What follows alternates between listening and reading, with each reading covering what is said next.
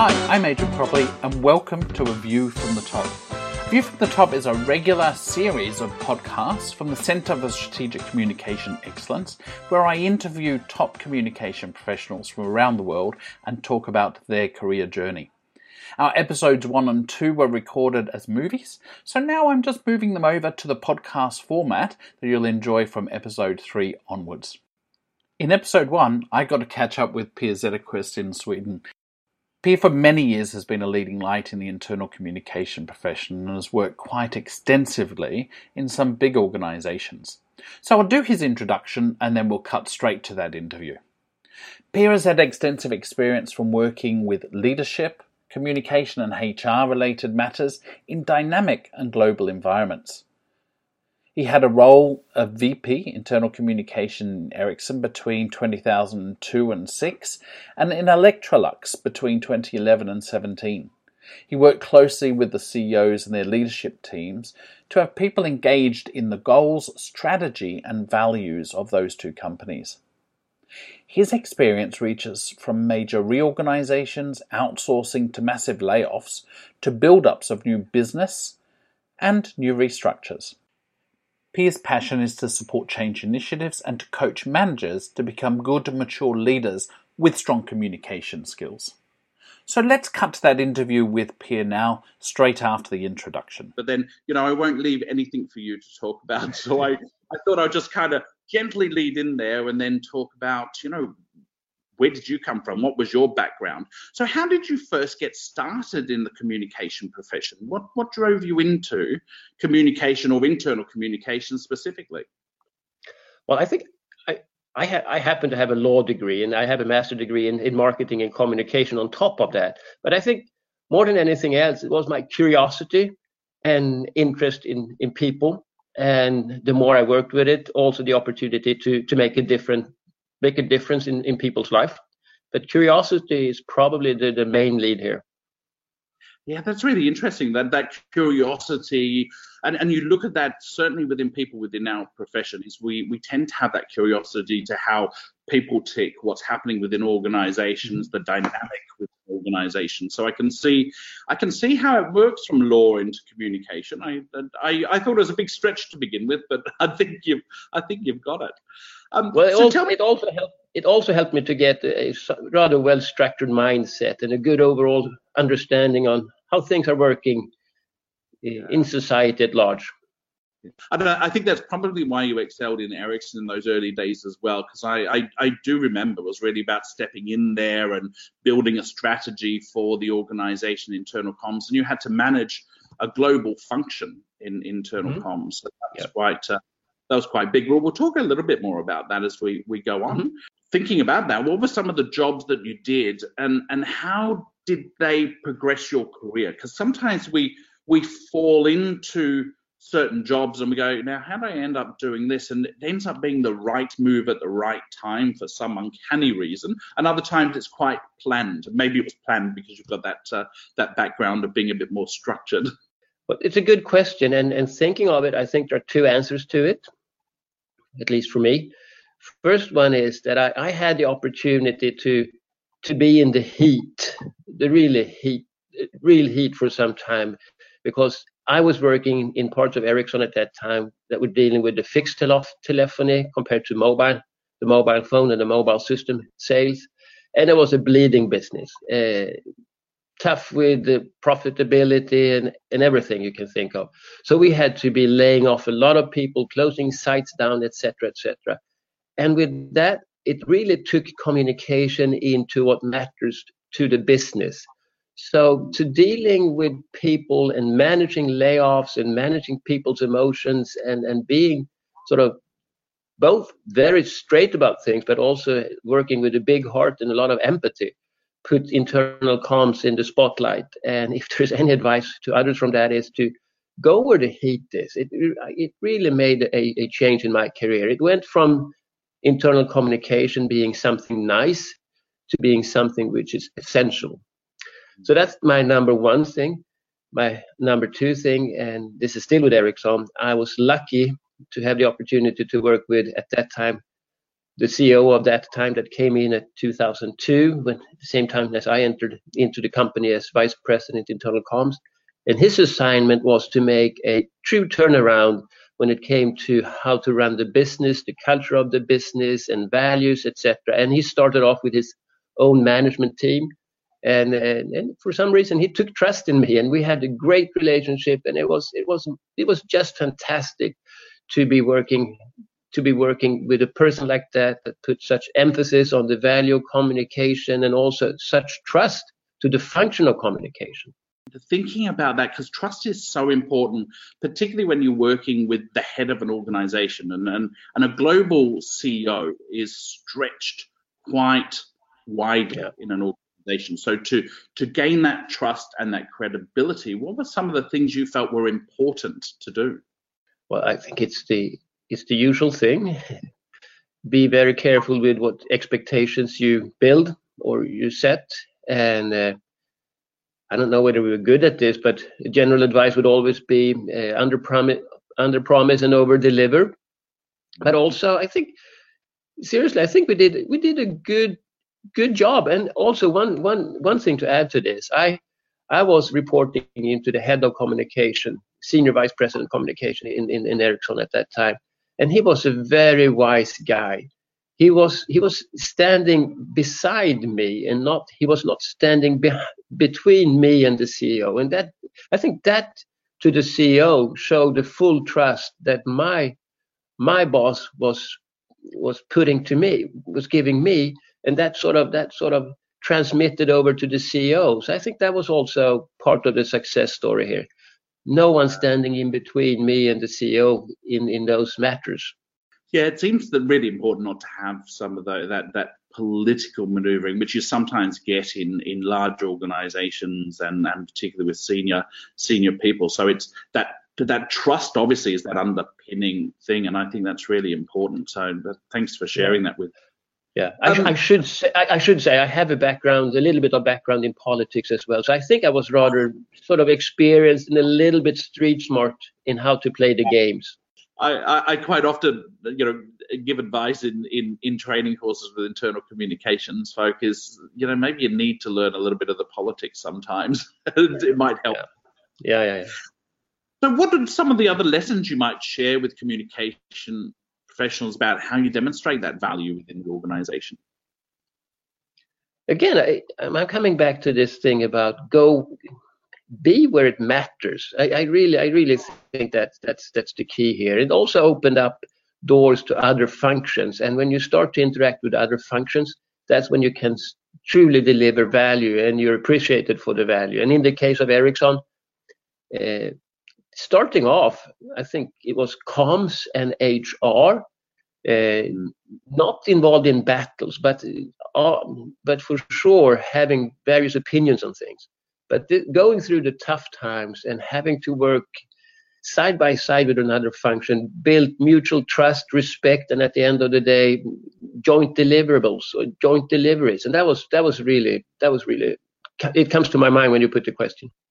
Yeah, no, I think it is, because it's that share and success rather than having the battles. And if we think about the energy of having those battles, and we've all had them. I mean, organizations that many people have talked to me about is some of those battles between internal comms, HR. But I think when you get that right and you actually have that share of success with that delivery for employees, I think it's a real sweet spot. Yeah. So, and then if I could add another thing, Adrian, and maybe you're coming to it yourself, but I think what we did at Ericsson was starting the journey of shifting the deliverables and the mindset and the expectation on the function.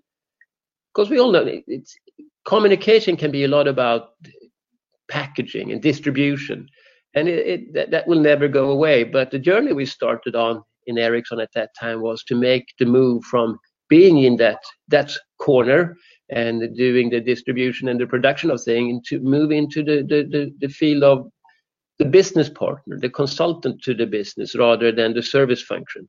And that's something I know made a shift, and it has followed me throughout my career since, having that mindset. Internal comms is about being a business partner.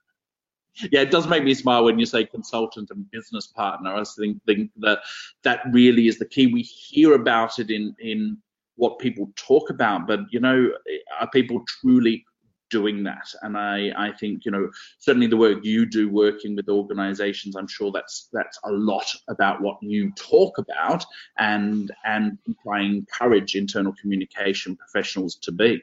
So I wanted to talk a little bit about what are you doing now? I mean, what a great background career. You've had that experience working at the top within organizations. But tell me a little bit about what you're doing now and what is it that you're passionate about? Okay, well, I'm a lucky guy now. I'm not any longer with any of the big global corporations. I love that time, and I might be back there at some point. But right now, I work as a consultant and senior advisor in the field of communication, leadership, and change management. I just recently had my diploma in coaching. I did a change management certification. I've also been involved in something called Art of Hosting. So it's a lot about facilitating processes and people, and taking that a little bit further than you're allowed to when you're heading up a function labeled internal comms. And what really, really, really catches my mind and interest right now is how we can combine. What can we learn from neuroscience? And there's a lot coming that way now. And many of you already probably work and are familiar with the SCARF model, etc. But if we can start to combine the skills and experience we have from our work in communication to what's happening now and what can be learned from neuroscience, I think we can make big strides and combine things that has never happened before, and that at the end of the day that would provide a lot of new and unexpected value. It would truly take our function from being in the distribution field to be in the influencer field for real. So I think that's an exciting area to look into. And I love to hear that you're talking about being in the influencer field, because we've seen quite a bit of research coming out lately around how important it is going to be in this era to be much more influential in our skills. We're no longer selling to people. And I remember many years ago, one of the uncomfortable conversations I had with a marketer was, what's internal comms? Isn't that just selling to your internal audiences? And I nearly fell off my chair. And I think it's coming into its own now with the fact that we really are about connection and people and being able to influence at a much more personal level. Do you think some of the things that's driven that is, we talk about trust in today's society and the degradation of trust over recent years, as now this is why people want a little bit more connection? Yeah, yes, I would say so. And we all know how long it takes to build trust and how easily it erases. So I think more and more, and in today's world with a very concerned young generation growing up as consumers, as stepping into work life, we have social media, etc., etc. This transparency, it has always been important with trust, but I think trust is now it's a business critical asset, and it's more than ever. So and trust, that building that trust starts at home within the organization. And that's it's such a key role for internal communication professionals these days. I think that's brilliant. I love the area you're now starting to focus in. There's a couple of things I picked up in there, Per, as well, is that you still have gone back and you have done some training and you've got additional qualifications. How important do you think that is for internal communication professionals, right throughout their career? There's often the thought of get your degree and then forget it for the rest of your life. How important is ongoing education? I think it's critical. I'm looking at myself with my law degree. I think it helped me a little bit, but on the surface, or if you think of it, had very little to do with internal comms. But being relevant and staying ahead of the game will always take a curious mindset and a willingness to learn and adopt and preferably be a little bit ahead of others. And if there was any piece of advice I would give to people in this profession today, it would be to start looking into neuroscience, look into psychology, behavioral science. I wish I had a little bit of that in my academic background, to be honest. It is possible to pick up quite a bit of it as you move along, but having that in your DNA stepping into this profession I think will help a lot. Excellent. That's great. And I it feels a little bit like that crystal ball moment where the recommendation for internal communication professionals moving on is really start focusing in on getting some development around areas like neuroscience. And but what other advice would you share with internal communication professionals in navigating their career, and really what should they be focusing on now? I think they should look for whether they work for non-profits or governmental affairs in the public sector or for a private company. I think it's critical to identify what is business critical, and for that you need to know the business environment, you need to know the strategy of the company or the organization you work for, and you need to be fully aware of the culture and those things, and make sure that that's where you're spending your time, and focus not on the urgent things in the organization, but look at the important things of the organization and make sure that you have the access and the access and the permission, and that permission comes through building trust to deal with those matters. It will make your career much more successful, and I think you will have a lot more fun as a professional, because you will be regarded as a business advisor and a change maker, and that's where you want to be.